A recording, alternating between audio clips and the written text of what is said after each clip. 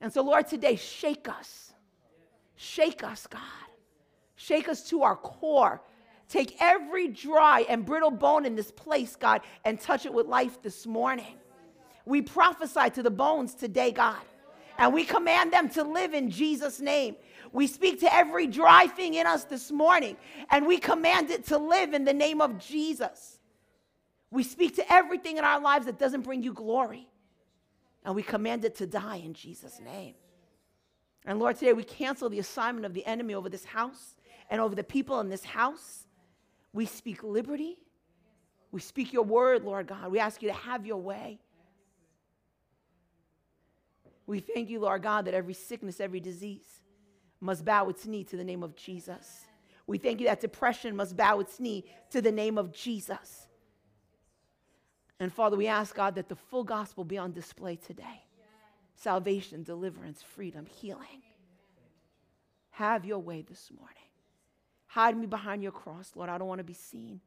I want you to be seen. I want your name to be made famous in this place today. May we walk out of this place marked by your Spirit. Have your way this morning in Jesus' name. Amen. Amen. Hallelujah. I want to tell you a little bit about me before I start. I know I sound and look like a Puerto Rican from Brooklyn. I'm very aware of that, but I am not. I am Egyptian. But definitely people walk up to me speaking Spanish all the time and are offended that I don't speak Spanish back. They're like, why don't you know your language? I said, I do. I speak Arabic. Can you speak Arabic? But my parents came to this country from the Middle East when I was 3. They were Christians from Egypt, but we came here when I was 3 to actually get away from some persecution that they were experiencing for the gospel. They saw something in their daughter. The daughter was inviting everybody to church in a Muslim country. My father's like, she's going to get us killed. this one right here. And they couldn't stop me. They would say, you can't do it. Why? They have to go to church. No, you can't. I have to tell them. So as Gregarious says, you see me now, as Gregarious says I was when I was little. So we came here. Someone invited us to an Assembly of God church. At 4 years old, I gave my life to Jesus. I remember the moment. I remember the day. It marked my life. And in that moment, I fell in love with Jesus. I didn't fall in love with church. So we got to make that distinction with our young people, right? We want them to fall in love with church. No, let's let them fall in love with Jesus. Because church gets messy, right? And so I lived in a lot of messy church. But it didn't shake me because I wasn't in love with church. I was in love with Jesus. I was like, oh, people are messy. Ministers are messy. Board members are messy. All that's messy. But Jesus isn't messy. So since my relationship was with Jesus, when church got messy, I just prayed for church. I didn't leave church, right? So I fell in love with Jesus at 4. I started serving him my whole life. At 9, I got called to the ministry. At 11, I got baptized in the Holy Spirit. At 15, I started ministering. I was able to do ministry. I taught Sunday school. The second they allowed me to do Sunday school, I was there.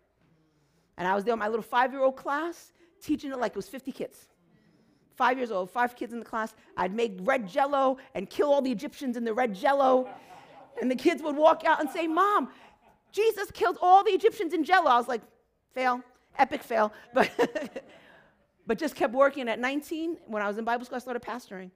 And I pastored for over 2.5 decades, many different churches. And I met Justin and his family when I was pastoring in a church in Bayonne. And his father was the presbyter there. And it was a storefront Arabic Assembly of God church. And God gave us revival. I had 35 kids, and I ended up with 300 kids in a space not much bigger than this, with 300 teenagers. And you remember because you came so many times. And his family came alongside. They're like, you need some help. I said, I need some help.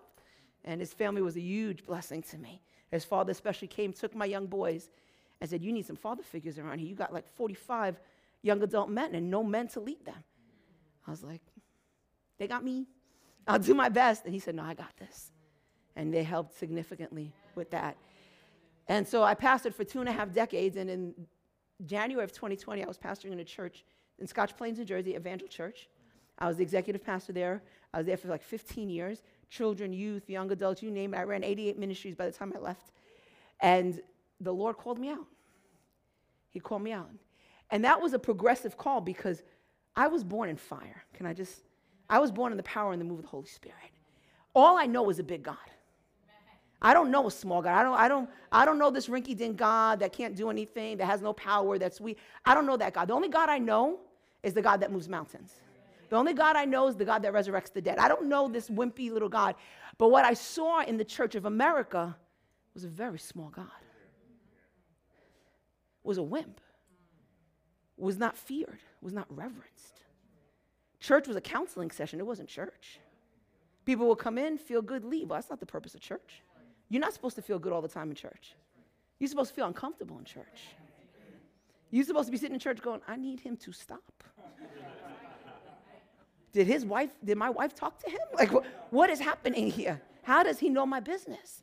Church is supposed to be uncomfortable. Because the only when we're uncomfortable that we change. But the Church of America was so comfortable. So lax years ago because we changed the message. It was no longer make disciples. It was now fill the building. Fill the building. That was the message. Fill the building. Get as many people in here as open whatever you want. Give them whatever they want. Make sure that there's perfect signage and perfect this and perfect that. And make it so seats are comfortable. Air conditioning's comfortable. Worship is like what everyone likes. I can't begin to tell you the amount of times when I worked in church, people say to me, I really wasn't into worship today. I'm like, I'm so glad we weren't worshiping you today. Worship's not about you. Worship's not about you. They sent this Brooklyn girl when I was in Bible college to Plymouth Rock Assembly of God for church. I want you to take a real good look at me. They sent me to Plymouth Rock Assembly of God. Worship was with a banjo. I thought I was being punked. And you know what I did in that church with a banjo and a harmonica? I worshiped. Because that's what it was about. It was about him. And so the church was so comfortable and so compromised. And because we were comfortable and compromised, you know what left? The power.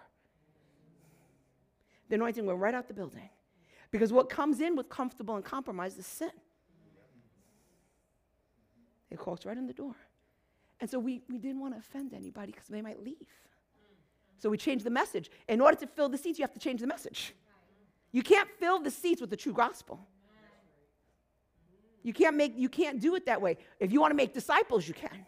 But if you just want to fill the seats, it's okay. Everyone's on their journey, right? But you have to help them. You have to guide them. Yes, we're all on our journey, but we have to help them. And real love tells the truth. If I love you, I tell you the truth. I don't leave you dying in your sin. I don't see a truck about to hit you and say, well, I don't want them to get mad at me. Get mad at me. Be angry at me. Be offended by me. But get your life right. Get your life right. So the message became come as you are and stay as you are. When the message really is come as you are, change every day. That's the real message. Come as you are, but change every single day. Let God wreck your life every single day. And so I became undone with the church. Wholly undone. I was like, I can't watch this. And the Lord began to give me verbiage. And he said, I want to call you out. I want to call you out. I want to use you as an igniter to my church. And my heart's always been fire, so that's an easy word for me. That's an easy word for me. And so in January 2020, I resigned from my church. I left my salary, my title, my insurance, everything that I had there. And I became a full-time revivalist. And I just began to travel and preach. And God began to open up doors. My church launched me. They believed in what God was doing. They saw it. My pastor was like, I knew this day was coming one day because you are undone here. Every meeting I was challenging. I'm like, how many signs are we going to put up? If people are hungry, they'll find where they want to go. We're going to talk about parking spots again, because if they're really hungry, they'll put the car in the back and come in the service. Like if you're hungry, you will find food. You will find food. I've preached in Africa. They walk 2.5 hours to go to church. You've never felt heat like you felt in Tanzania. And they walk in suits because they're coming to church. And they come in seeping wet from sweat. And they worship for another 2 hours like that. Don't talk to me about signage. Don't talk to me about hunger. Because that's what grows churches, is hunger. And so my church launched me. I began to travel and preach. I began to just watch God open doors, and then COVID hit in March of 2020. Can I tell you something? When you say yes to God, don't worry about anything else. God didn't miss a beat. My house has lacked nothing for the past 3 years. Nothing. Not one thing. As a matter of fact, God has accelerated my life. He's accelerated the ministry. We grew a nonprofit ministry in the pandemic and accelerated. Accelerated because God's hand was on it. And so in March of 2020, I started an online prayer meeting. That was a response to COVID because the church's response was fear. And I was like, what are we doing? We're the church. We should have been front and center, speaking faith, speaking the word, declaring. I understand. The first couple weeks, we had no idea what was going on. I get it. But we shouldn't have stayed there. At some point, there should have been an acceleration, and it wasn't. So we began to accelerate in prayer online. And God began to grow this prayer ministry that meets every Monday and every Thursday, and still on now. Now I have 23,000 people pray for me, with me around the world. And they come and they pray every Monday live, every Thursday. And we watch God. We watch people saved, healed, delivered, set free on the prayer meeting.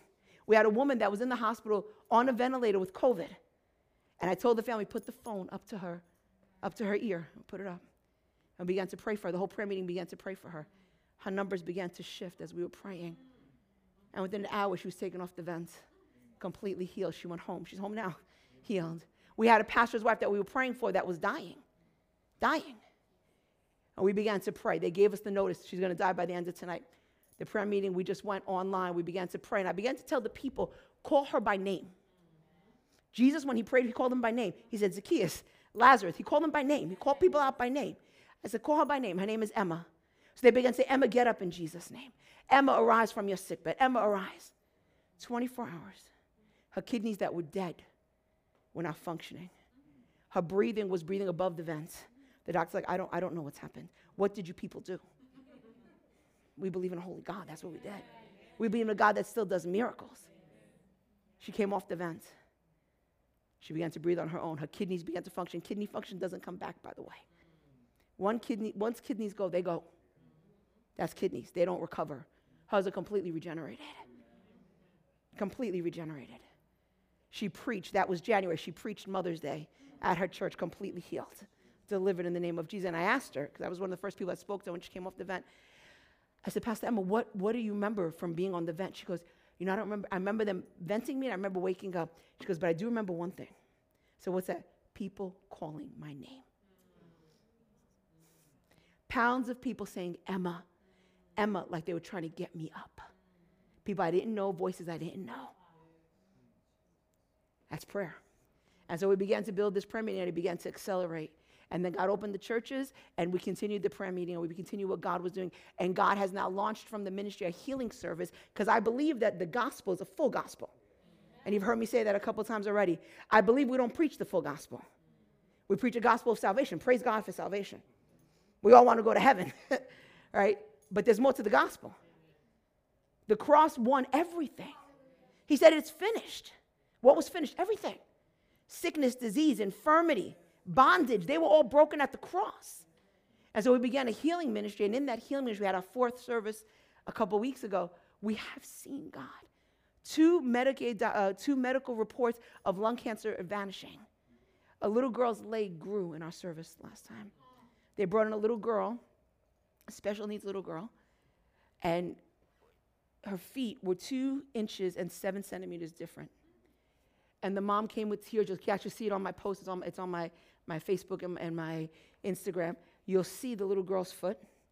Mom was crying. She said they're going to have to break her leg, break her kneecap, put in kind of metal to stretch out her leg, and continue to repeat the surgery.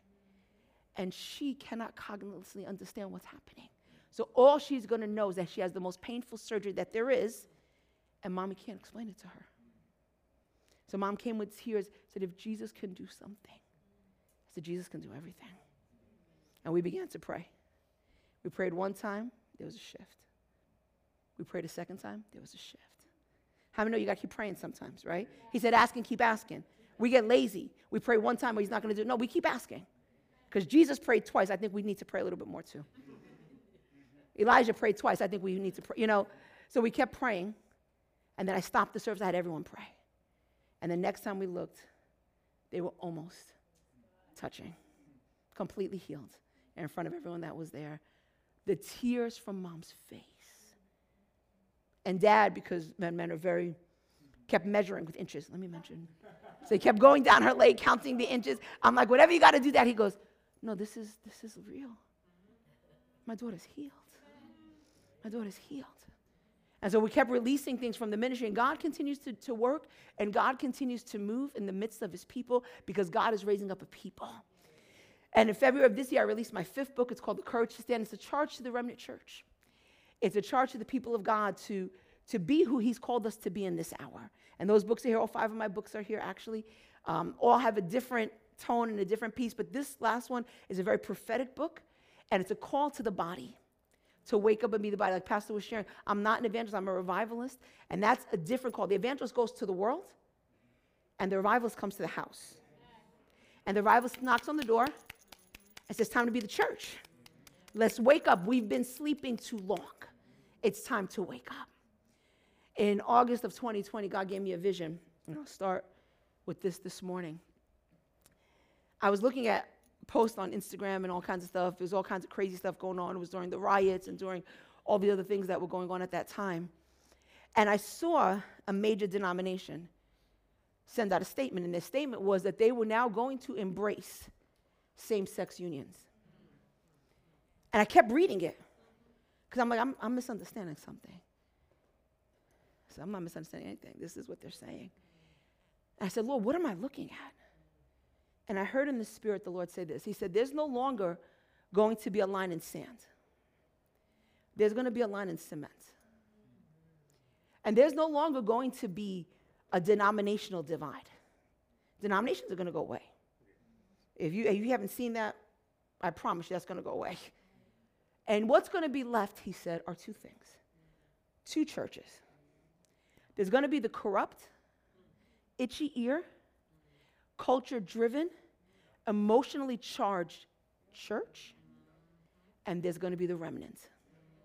And those remnants and that corrupt church will cross every denominational line. You're going to see Catholics, remnants.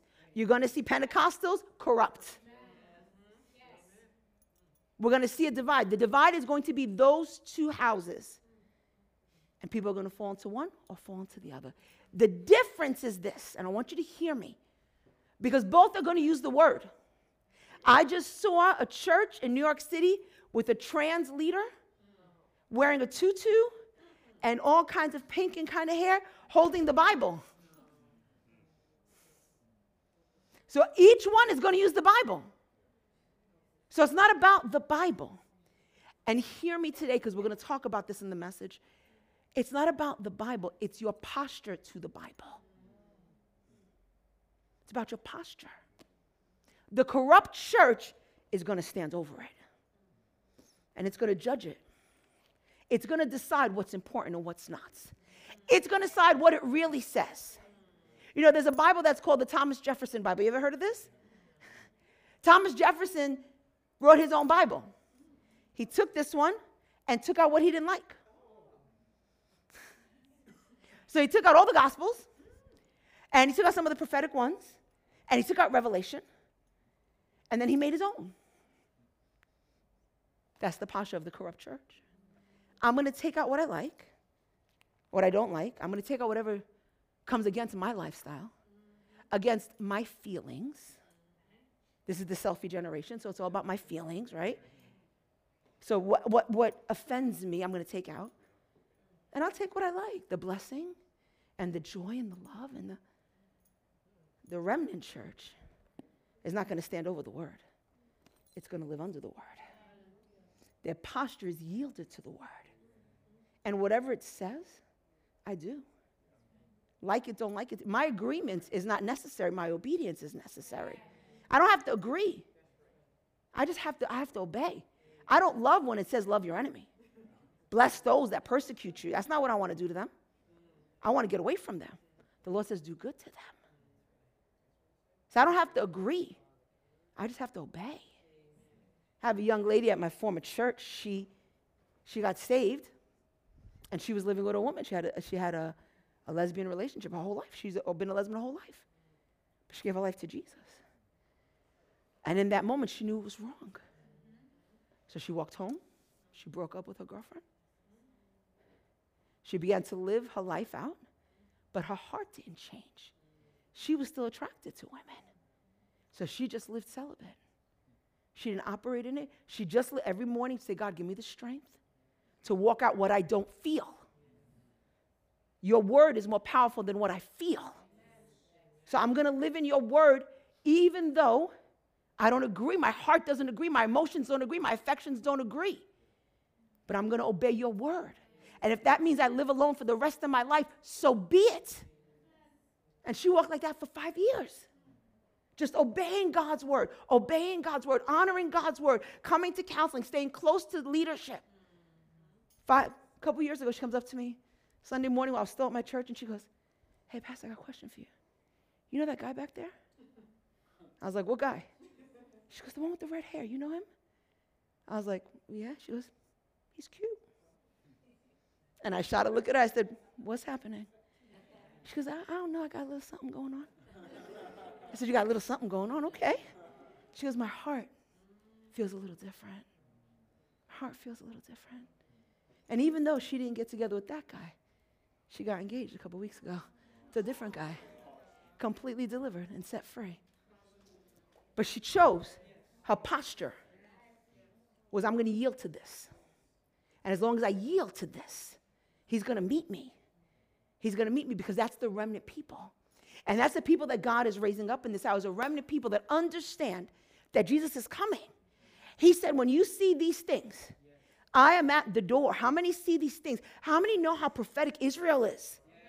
Do you understand that a man died? He didn't die. He had a heart attack last week in the military reserve in the Middle East because he stood up and he said, Israel will have wrath on it. Allah will bring wrath on Israel. He had a heart attack and collapsed on the platform. Why? Because Israel's prophetic to God. You don't have to like anything about it, but you have to understand. You can have your feelings about a million things, but you need to understand God said, I will bless those that bless Israel. So we have to have our posture in agreement. Doesn't mean everything they do is right. Hear me. It's not what I'm saying. What I'm saying is we have to understand what God says about these things. And when you see things going on in Israel, pay attention. Jesus said, I am at the door. I'm at the door. And the other person that knows he's at the door is the enemy. That's why he's gotten so big and so bold. That's why we see that elevation. And we today are called by the people of God as the remnant people who are saying, no, we understand who we are. We understand what we've been called to do. We need to begin to live like we understand our role in this hour. Because our role is not to look pretty until Jesus returns. That's not our role. We're not here just to make it to heaven safely. That's not our role. We are here to occupy. We are here to take ground. We are here to move under the power and the anointing of the Holy Spirit and begin to move out in the things of God. We might be, and this is the title of the message, we might be outnumbered, but we are never outpowered. We are outnumbered. We're not outpowered. And we as the people of God need to understand that our role is not to wait around until the rapture happens. Our job is to wreck hell and fill heaven. That's our job.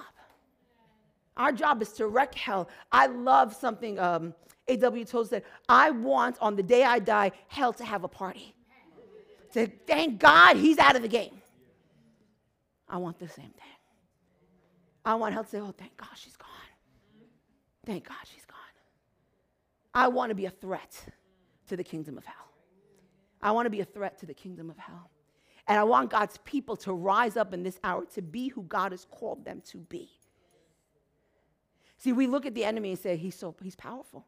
Look what he does. He's powerful. There's no way to say he's not. But I've been given all authority.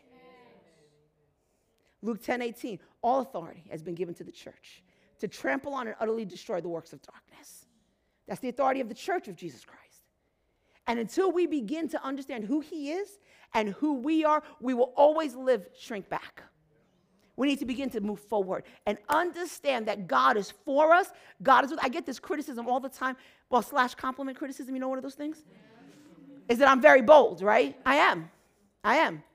But I'm not bold because of me. I'm bold because I actually believe every word that's written here. I actually believe that God is for me. So if God is for me, who can be against me? I actually believe that. I operate in that. God is for me. God is for me. The amount of times I say, let's keep moving. Why? Because God is for me. Well, they said no. God didn't say no. Let's keep moving forward. Why? Because God is for me. And we as the church, if we continue to live small and think small and understand God small, we will never accomplish what he's called us to do. We need to begin to step out and understand that God has called us to occupy. There are souls that are waiting for the kingdom to appear. See, God didn't call me to build one house. He called me to build the house. Because he's raising up a kingdom, not a church.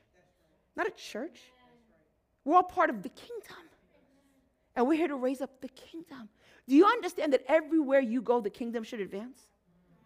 I was just on vacation. When I was texting you, I was in Cancun. I was just in vacation, right? I'm sitting in the middle of the dining hall. I see a woman walking with back pain. And I hear the Lord say, go pray for her. I got up. I walked across in my bathing suit and my coveralls. I said, ma'am, I see you kind of walking with some back pain. She goes, yeah, my back is killing me. I have my medicine in my hand. I said, so I'd love to pray for you. I believe the Lord can heal you. And she had some church context. She goes, oh, yes, sure. I prayed for her. God healed her instantly in the middle of the dining hall in Cancun. And she went, are you serious right now? I said, you okay? She goes, girl, I'm good, girl. I'm like, what are you doing? She goes, I don't need this. I'm going to go tell my husband what you did. I said, no, tell him what I did. Tell him what Jesus did. Tell him what Jesus did. And her husband kept smiling and waving at me because his wife's walking around pain-free. Everywhere we go, the kingdom should advance. Everywhere we go, the kingdom should show up because we are his children. We represent him, and we are anointed by him. I want you to look at a portion of Scripture today. I want you to look this morning at 2 Chronicles chapter 20. 2 Chronicles chapter 20. I'm going to give you a little context for this message.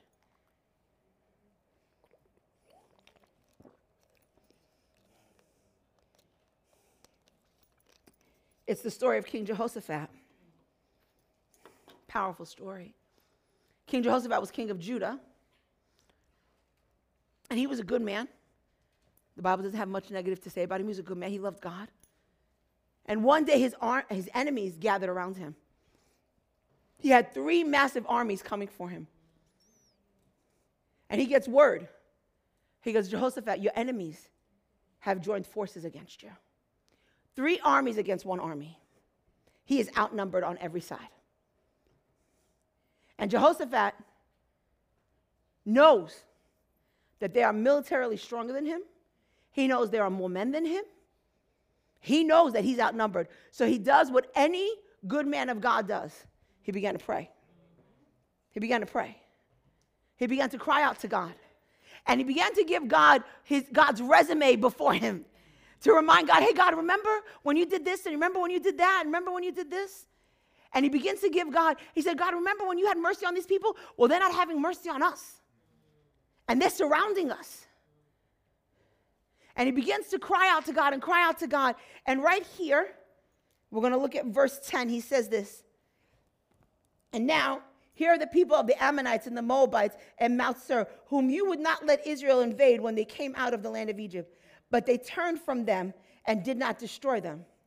Here they are, rewarding us by coming to throw us out of your possessions, which you have given to us as inheritance. O our God, will you not judge them?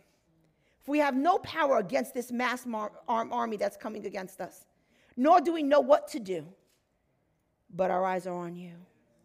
And now all Judah with their little ones, their wives and their children stood before the Lord. And if you jump down to verse 15, he says this. And he said, this is the Lord. Listen, O Judah, and you inhabitants of Jerusalem, and you, King Jehoshaphat, thus saith the Lord to you, do not be afraid or dismayed because of this mass army against you, for the battle is not yours, but God's. Today, go down against them. They will surely come up to you at the ascents of Z, and you will find them at the end of the brook before the wilderness of Jude. You will not need to fight this battle. Position yourself. Stand still and see the salvation of the Lord who is with you. O Judah or Jerusalem, do not be afraid, do not be dismayed today. Tomorrow go against them, for the Lord is with you. They go down, they obey God, they go down to the valley. God gives them a song to sing. He says, the Lord is good and his mercy endures forever. They keep singing this song and keep marching forward. By the time they reach the army, they're all dead. Because God threw confusion into the camp of the enemy and they begin to attack each other. So while they're waiting, they kill each other. So by the time he gets there with the army, all three armies are dead. Not one man is spared. And you know what's left? The spoils. Amen. The spoils. Hear me with a prophetic ear today. The spoils. They go and clean up. They shop. They get all the spoils. And they bring it back to Judah. I need you to hear me today. Because this story speaks of our time. This story speaks of our time. See, Jehoshaphat doesn't know what to do. There's a vast army. And if you're not watching, let me help you today. There's an army surrounding the church. We are becoming the answer to every problem. We are responsible for everything that's going wrong. It's those people. Pay attention, family. Listen to the narratives that are being spun. They are demonic narratives. Pay attention to what's going on in our schools. They are demonic agendas. When they want to teach fifth graders how to masturbate in Jersey, pay attention. Pay attention. They are demonic narratives. And who are the troublemakers? The church. Because we dare to speak the truth. So armies are gathering. The same way they gathered around Shadrach, Meshach, and Abednego. There's 5 million people. He says, whenever you hear this trumpet, bow. You don't think when 5 million people bowed and 3 boys didn't, that stood out? You know how ridiculous they must have looked? 5 million people bowed. And here's 3 teenagers, by the way. Teenagers. Amen. They were teenagers, young adults. These weren't grown men with families. These were kids, young adults. But they stood their ground. They were outnumbered. They weren't outpowered. And here Jehoshaphat has these armies gathering around him. And he begins to cry out to the Lord. He says, Lord, this is the statement. We don't know what to do, but our eyes are on you. I don't know what to do, but my eyes are on you. God, look at our nation. We don't know what to do, but our eyes are on you. God, look at our school system. We don't know what to do, but our eyes are on you. God, look at our nation. Look at our church. We don't know what to do, but our eyes are on you. Our eyes are fixed on you. We don't move from this position. Our eyes are on you, King Jesus. He says, my eyes are on you, God. And God answers out of heaven, Jehoshaphat, don't be afraid. Don't be dismayed because of this massed army. You're not even going to have to fight. The battle is mine. And then he makes this very strange statement. God says to him, now go down to the field, stand in your position. Isn't that a counter to what he said? He said, you're not going to have to fight. So why does he have to stand in a position? If I'm not fighting, why do I have to stand in a fight position? Are you listening? Is your heart listening this morning? He wants you battle ready. He wants you in position. He wants you trained. He wants you disciplined. He wants you walking in your anointing. He'll do the work, but he wants you in your position. Position is everything. Posture is everything. Posture of humility, posture of strength. Do you know why God is going to bless this couple right here?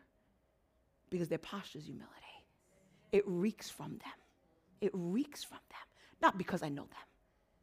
If you know me for 5 minutes, you know I don't say things just to say them. I don't do flattering words. I speak what I feel, or I don't speak at all. What reeks from them is humility. It's the right posture. And so God is telling them, get in position. Get in your battle line.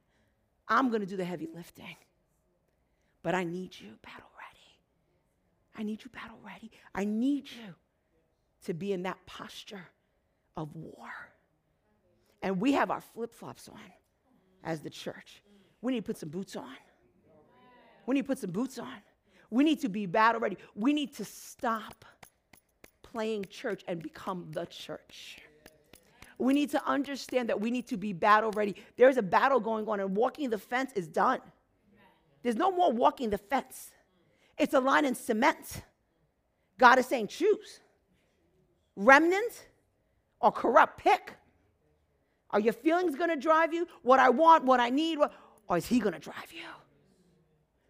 He says, get in position, get in your line, get in the right box, wait. And then he says this, be still. Be still. Don't let one thing from the word pass you. Every word has substance. He says, be still and watch me give you deliverance tomorrow. Be still. Stop moving. Stop trying to figure it out. Just be still. You know what stillness means? Trust me. That's what it means. Can I give you a word today? If you struggle with anxiety in your life, anxiety reveals a lack of trust. It's an exposer. The same way fear reveals a lack of faith. They're exposures. They're exposures. So if there's anxiety struggling in your life, hear me, child of God, I love you this morning. It reveals a lack of trust. You are not trusting him somewhere in your life. And if that is an issue in your heart, you got to start getting up every morning saying, I trust you. And you might not feel it right away. Keep saying it. Keep declaring it. Keep prophesying it. Keep prophesying it. And here, Jehoshaphat now, God gives him this instruction. He goes out. He does what God tells him. God goes before him. He throws confusion into the camp of the enemy. I have been praying that ever since Hamas said, we're going to see terrorism all around the world. I said, no, God, throw confusion in their camp. Throw confusion in their camp. Diffuse the plan of the enemy in the name of, you know, we have that authority as the children of God. There hasn't been any. They've declared it hasn't been any. God continues to close the door. Not because America's worthy, but because he's faithful. Let's hear that today. You need to understand the only reason God hasn't judged America is because the remnant is still here. That's the only reason. America turned their back on God a long time ago. But we're here. We're here. And so God will always honor his remnant. And so God throws confusion into the hearts of the enemy. They begin to kill each other. They begin to attack each other. And by the time the people of God get there, the battle's already been won. And he gives them the spoils. Because that's what God does. And I need you to understand that these are key statements for us as the remnant people. Lord, I don't know what to do, but my eyes are on you. I don't know what to do, God, but my eyes are on you, God. Because we have to constantly be understanding that we are always going to be outnumbered. We're always going to be the minority. Those that want to live right are always going to be the minority. The last time I heard a message about people teaching young people not to sleep around was from my mouth. Because it's the way it is. People say, well, divorce is down in America. You know why divorce is down? Because living together is up. People aren't getting married. It's not because it's gotten better. It's because it's gone up. Living together has gone up. So people aren't getting divorced because they're not getting married. The last time I heard a message on premarital sex, I taught it. Because that's old way thinking. That's the old way thinking. But this is the deal. When the whole world is about to run off the cliff, the one person running the opposite direction, they appear to be insane. I'll be insane. I'll be insane every day of the week. I'll be insane every day of the week. Why? Because I would rather please him than please anybody else. And we have to be that light. If you are light and we are salt, the purpose of salt, anyone here that cooks, is to season. What's the other purpose of salt? To preserve. It's to preserve. We are here. We're going to be outnumbered every time. We are never outpowered. God is for us. And we can stand in the midst of any circumstance and not even have to fight. We just clean up the spoils. We just clean up the spoils. I was in Africa a couple years back, and I was doing a crusade there with my buddy, a good friend of mine, the gentleman I told you about in Washington. We were there together, and we were preaching on healing. Massive crusade, Muslim area. And he's teaching about healing, and this mom walks up with her baby in her arms, 4 years old, and puts her on the platform. Said, you're teaching about healing, heal her. So I look at him, we kind of smile at each other. I'm like, bro, we're in. Like, let's pray. We begin to pray. The little girl starts moving her feet. She jumps up. She begins to run around the arena. Everyone is screaming now. Everyone is screaming. Now the healing lines, every cut, every scrape, everyone wants healing, right? So we're praying for hours. People are getting healed. Ears are being popped left and right. Healing is coming. People's voices, healing. Everyone is overjoyed. Everyone's thrilled, except the 9 police officers in the back that are Muslim. They are furious because the gospel is clear. So they follow us back to the hotel when we're done. We pull in. I'm like, cops are here. Okay.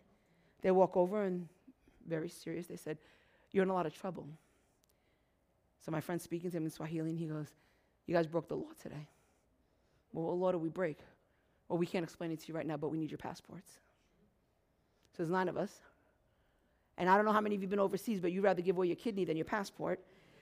So they're like, we need your passports. And we're looking at each other, and my friend goes, we don't have a choice. We have to give it to them. So we collect the passports, we give it to them, and they drive off with our passports. They shut us down. No crusades, no activities. And I'm like, okay. We know it's the enemy. So we begin to pray, and we continue to pray. We begin to seek out God. We put our eyes on him. We don't know what to do, God. There's no supervisor. They are the supervisor. It's not like New York City, call the supervisor. There's no supervisor. They are it. There's no who you calling the governor. The governor's with them. There's no one to help us. Our eyes are on you. Our eyes are on you. We continue to pray. We go the next morning to meet with them. They're belligerent. They won't. And then finally one of them says, you know what? We can make this very easy. Make this very easy. He said, my hand has your passports in it. And if I give you your passports, it's going to be very lonely, my hand. What do you want to put in my hand so that my hand's not lonely? So I shake his hand. And he says, oh, she doesn't understand. I said, no, she does. She does. He wanted money. And I said, but I can't do that. So I said, because I serve an integral God. And he's very clear in Scripture not to give bribes. So, sir, I can't give you a bribe. And he looks at me, he goes, well, that's silly. For a couple $100, this would be over. I said, I do understand that. I said, but where do I go with my character after that? How do I minister after that in this country? When I'm marked with, she gives bribes. I can't do that, I'm sorry. He goes, well, then that's your problem. And he walks away. And we all walk out together, and we go back to the hotel. We tell the team. The team is like, what do we do? I said, we continue to pray. Continue to pray. We stand. We continue to stand. We get in position. We get in position. We begin to worship. We pull out some guitars, and we're worshiping in the lobby of the hotel. We're crying, we're worshiping, we're crying out to God. We're doing our battle. We're doing our battle. And we continue to pray. We continue to worship. We stand. Our eyes are on the Lord. It's 9 of us. We have nowhere else to turn. That night we have dinner. We're sitting in this restaurant. It's not a fancy restaurant. It's not a fancy hotel. It's a regular hotel. We're sitting at the hotel. We're having dinner. This man walks by. I'll remember him to the day I die, I think. Big African man wearing black pants, black shirt, which was very interesting because it's so hot, nobody wears black. So he comes out and he's wearing black. And he's walking with 2 soldiers that have ammunition across their body and guns on their back. And I saw him walk by. And I would love to tell you that I was prompted of the Holy Spirit. I wasn't. I wanted to show off that I knew some Swahili. That was the root of it. He walked by because they love it. They respond well. I'm like, what? So I throw him out some proper greeting in Swahili. He goes, oh, very good. Do you know more? And I go back and forth with him. 2, 3, 4, 5 sentences. Then he keeps going. I say, oh, no, I know 5. We're done at 5. He starts laughing. He goes, well, how do you know this? I said, oh, the missionary taught me. He goes, okay. He goes, it's very good of you to have learned that. I said, well, I thought it would be proper to greet the people of Tanzania in their language. He goes, thank you. I appreciate that. I said, great. And he said, welcome to my country. I said, thank you. And he walked off. Now, I need to tell you, African people are very proud of their country, so all of them say that. Welcome to my town. Welcome to my city. It's very common. So I thought nothing of it, nothing. We finish eating. We pray again. We go to sleep. We go the next morning back to the police. We're arguing with the police. They're in the room, and I'm standing in the doorway with my friend, and we're going back and forth about the passports. They will not release the passports. We're there a good 20, 30, 40 minutes. We're talking back and forth. They won't belligerent. That man comes walking in the front door. So I look over, and I'm like, oh. And he yells out, my friend, how are you? I said, hi. I said, not very good. He goes, not very good. Why not? So they haven't seen him yet. He starts walking. The second he comes here, where they can see him, they go. So I'm just reading the room. Right? He goes, what's going on, my friend? What's wrong? I said, our passports were confiscated. He said, why? I said, I have no idea. We were preaching in the square, and these men took our passports, and they won't give them back. The second I said that, all the men moved back against the wall. And I realized that this guy's a big deal. I don't know who he is, but he's a big deal, and they're all afraid of him. And he said, who took your passports? And I said, them right over there. They took my passports. He stepped in the room. 1, 2. Put out his hand. Give me the passports. Put all 9 passports in his hand. Turned to me, he handed it to me, he said, I'm very sorry. They should not have done that. Here you go. What did they stop you from doing? I said, they stopped the last 2 days of crusades. They stopped all the activity, and we had to cancel our sound guy. We had to cancel our roadies that unload and load the truck and all that kind of stuff. And he goes, okay. He said, can you stay more? I said, yes. He goes, I'm going to give you 3 days on us. Don't worry about a permit. Don't worry about sound. Don't worry about anything. He said, don't worry about the people that you let go.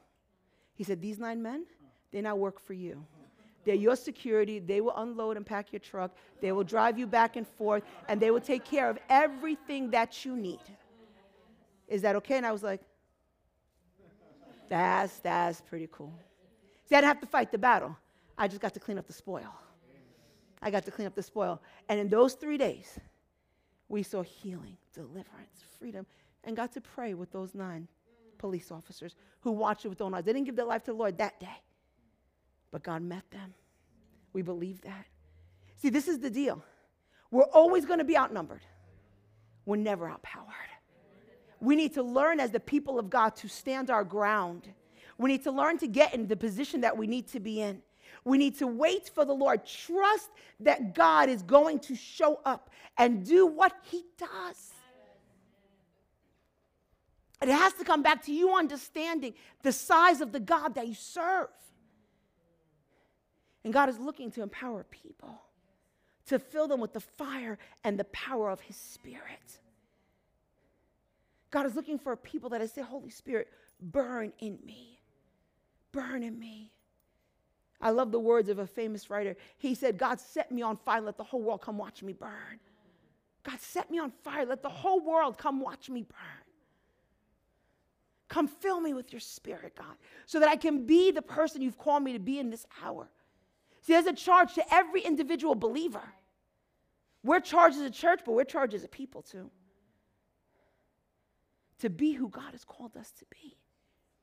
To move in signs and wonders. You think signs and wonders are just for me or your pastors? No, they're for every believer in this room.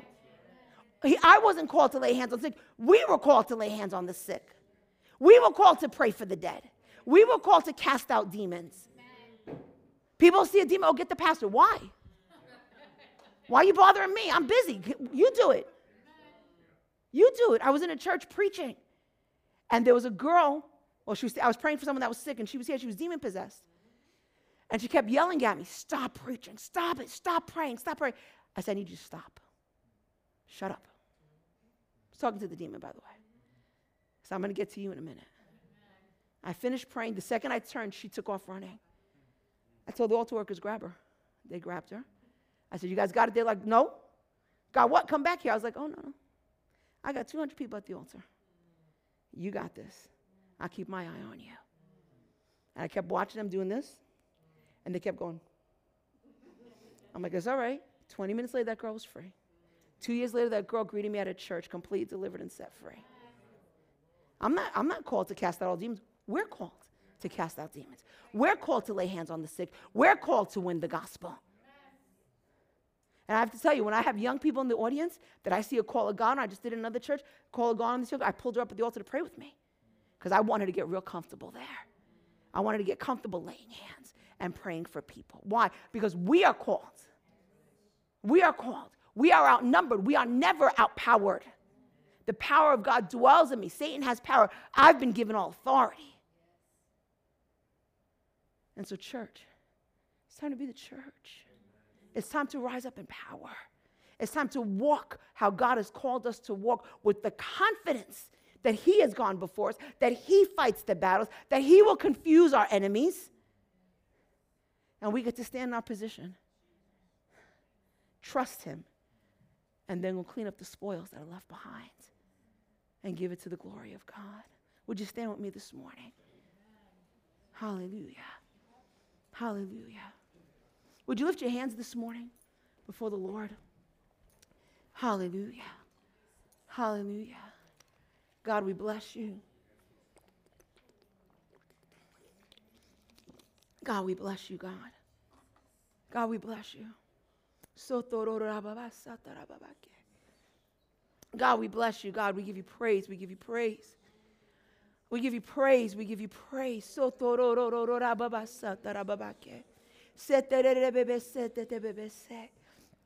Can you open up your mouth this morning and just begin to give him praise?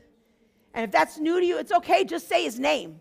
Just say the name of Jesus, like Pastor told us in the beginning. Just begin to say the name of Jesus.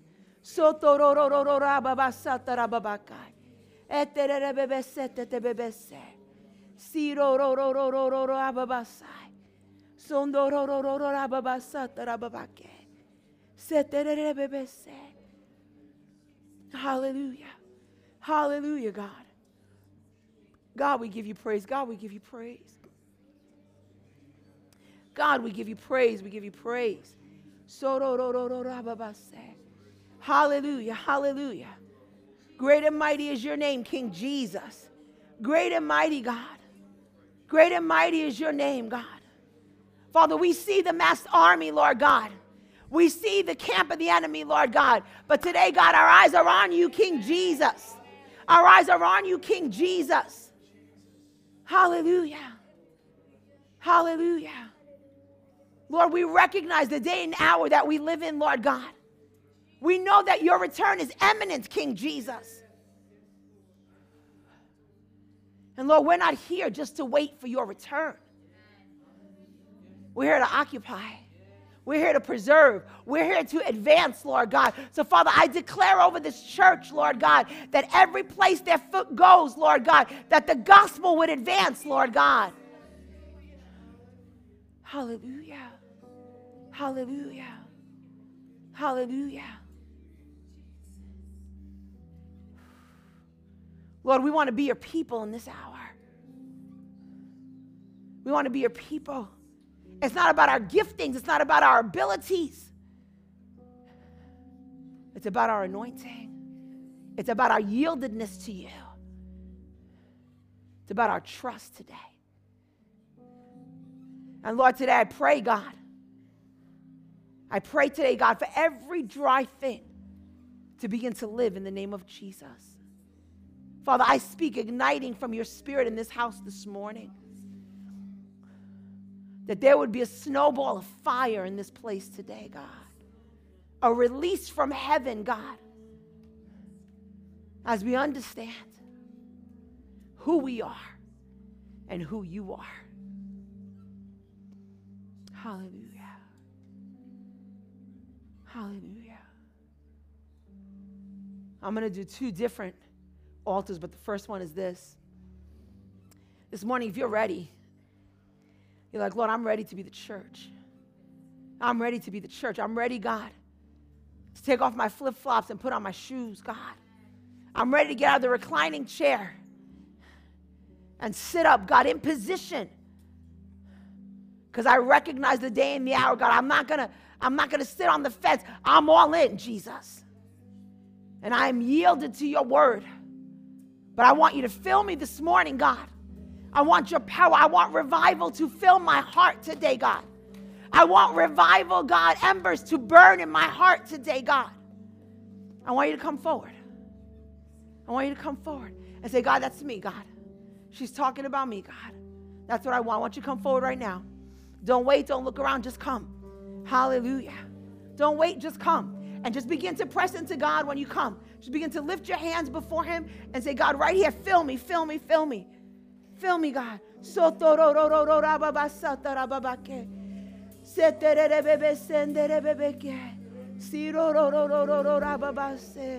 Hallelujah. Hallelujah. Yeah. Just press in right now. Press in. Don't wait for anybody to pray for you. Just begin to press in.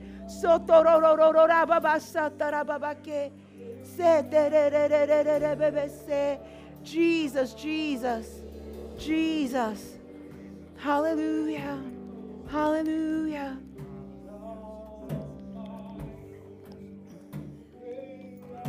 Hallelujah. Hallelujah.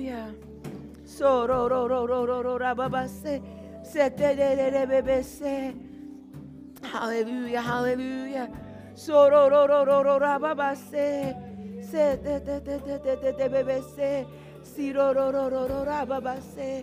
Hallelujah.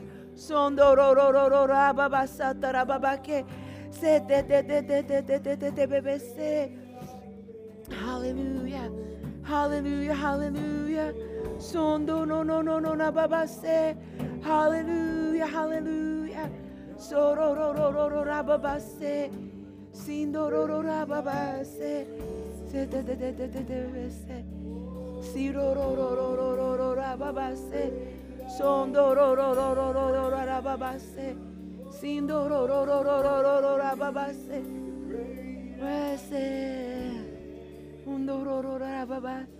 Hallelujah, hallelujah, hallelujah, hallelujah, hallelujah. I want each person to begin to prophesy to their own soul right now.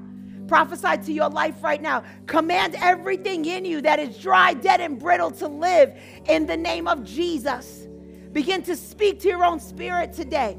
Begin to put your hands on your heart and say, live in the name of Jesus. Everything that is dry, dead, and brittle in me, begin to live this morning in the name of Jesus.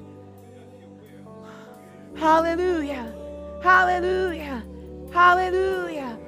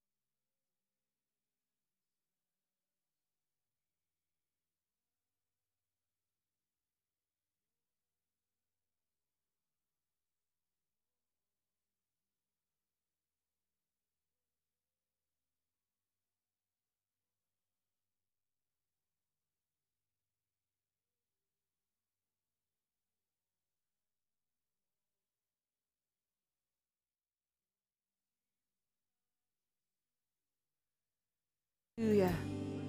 Hallelujah. We're going to continue to pray. But if you're sick in your body, I don't want anybody to go before we pray for those that are sick. Is anyone here sick in their body? Just lift your hand up. There you go. And if you can, stand up. We're just going to declare the word over you right now. Hallelujah. Lift your hand up. And those around the room whose hands are not lifted, just go find them right now. And put your hand on them right now.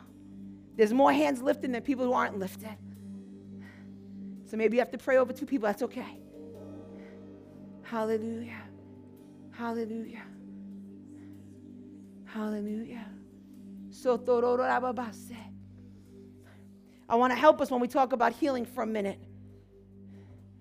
I don't have to convince God to do something he said he would do. That's the wrong prayer. I don't have to beg God for healing. It's his good pleasure to heal. He said healing is the food of the children. It's the bread of the children. He went to the cross to destroy sickness and disease. So it's his pleasure to heal. This is where I take my authority as a child of God. My lungs were shutting down for 7 years, and every day I took authority. Every single day. And God completely healed me. I have 2 charts of lungs that were gray and inflamed, and the next day were white and crystal clean. Because he does it. It's not about convincing God to heal. It's about understanding what he's won for us at the cross. It's about understanding how to receive what he won for us at the cross. And standing in our authority, asking once, asking twice, asking 10,000 times. Commanding our body to come in line with the word of God. I want you to know how to pray for the sick.